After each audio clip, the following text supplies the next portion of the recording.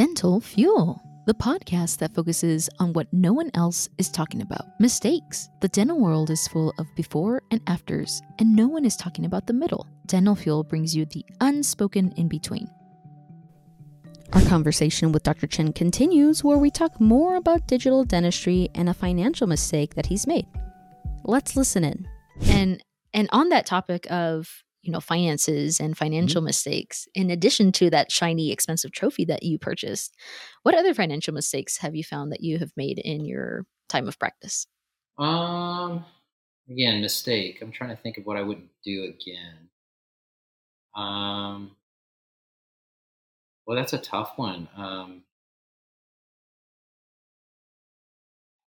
A financial burden, if you will, would be a mistake, right? So, like, I would say so. signing into a contract of an equity associate agreement has led me to one of my larger financial burdens, if you will. I won't do it again, so therefore it's not technically a mistake, right? But yeah, I mean, it did definitely hurt my career early on when I signed an associate agreement that had equity.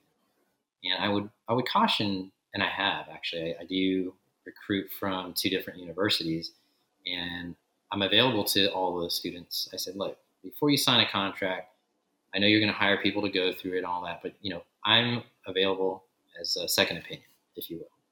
I'm not an expert, I'm not a lawyer, but if I see some red flags, which I learned through my experience, I'm going to share them with you and take it for what it's worth. I'm not a consultant. Please, people say, why don't you consult? I say, because, well, I should reserve that, but because if you're going to pay me money, I don't do so well when you don't listen. So it's like, I'd rather do it for free. So yeah, one of the financial burdens that we cause for ourselves as dentists is sometimes we get into contracts that can be quite costly. And I think that's one of my biggest hurdles, if you will, that I've had to deal with early on in my career. And I don't think I'd do that again. And I encourage my associates why we don't do it that way, why you shouldn't do that way moving forward. And if you ever want to own your own practice, there's nothing wrong with that. You just have to know what you signed up for. I didn't know what I was signing up for.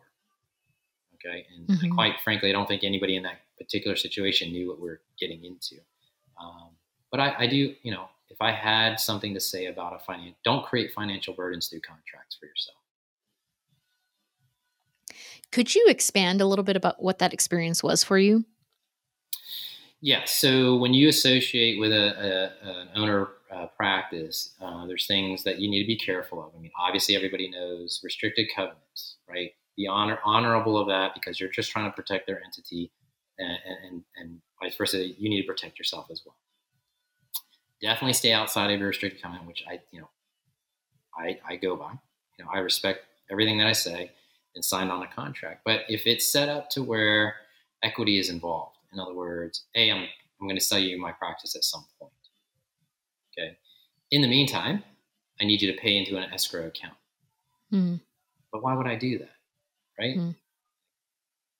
So to expand on that, why would you put hard-earned money equity into an account that there is no definite plan that that's actually going to go through? And when that exits, understand the consequences of putting that money in that account.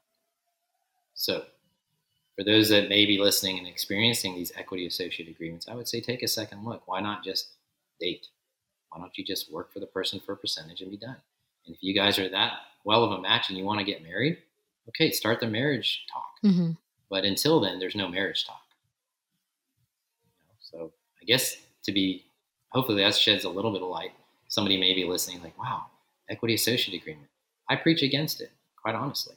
Everybody I meet, if they're into that sort of thing, hey, all I can tell you is it didn't work out for me. I'm just one person. I'd love to hear everybody else's experience.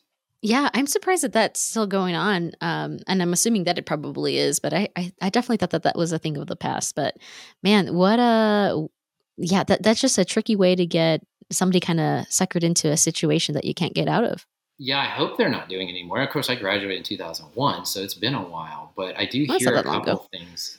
Well, yeah, and it's so I hear it because, like I said, I go to the dental schools at least once a year on that particular campus and twice a year on another.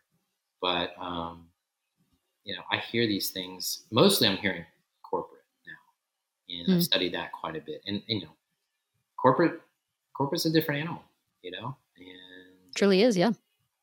it's just not what I mean. People look at a 17 share practice and say, "Oh, he went corporate." No, I didn't actually. So anyway, equity associate agreement is probably one of the biggest financial burdens someone could take on. Yeah, a scary one for sure. Thanks for tuning into this episode. Continue listening to our conversation next week where we talk about T mistakes. Be sure to follow us on Instagram @DentalFuel and @IgniteDDS.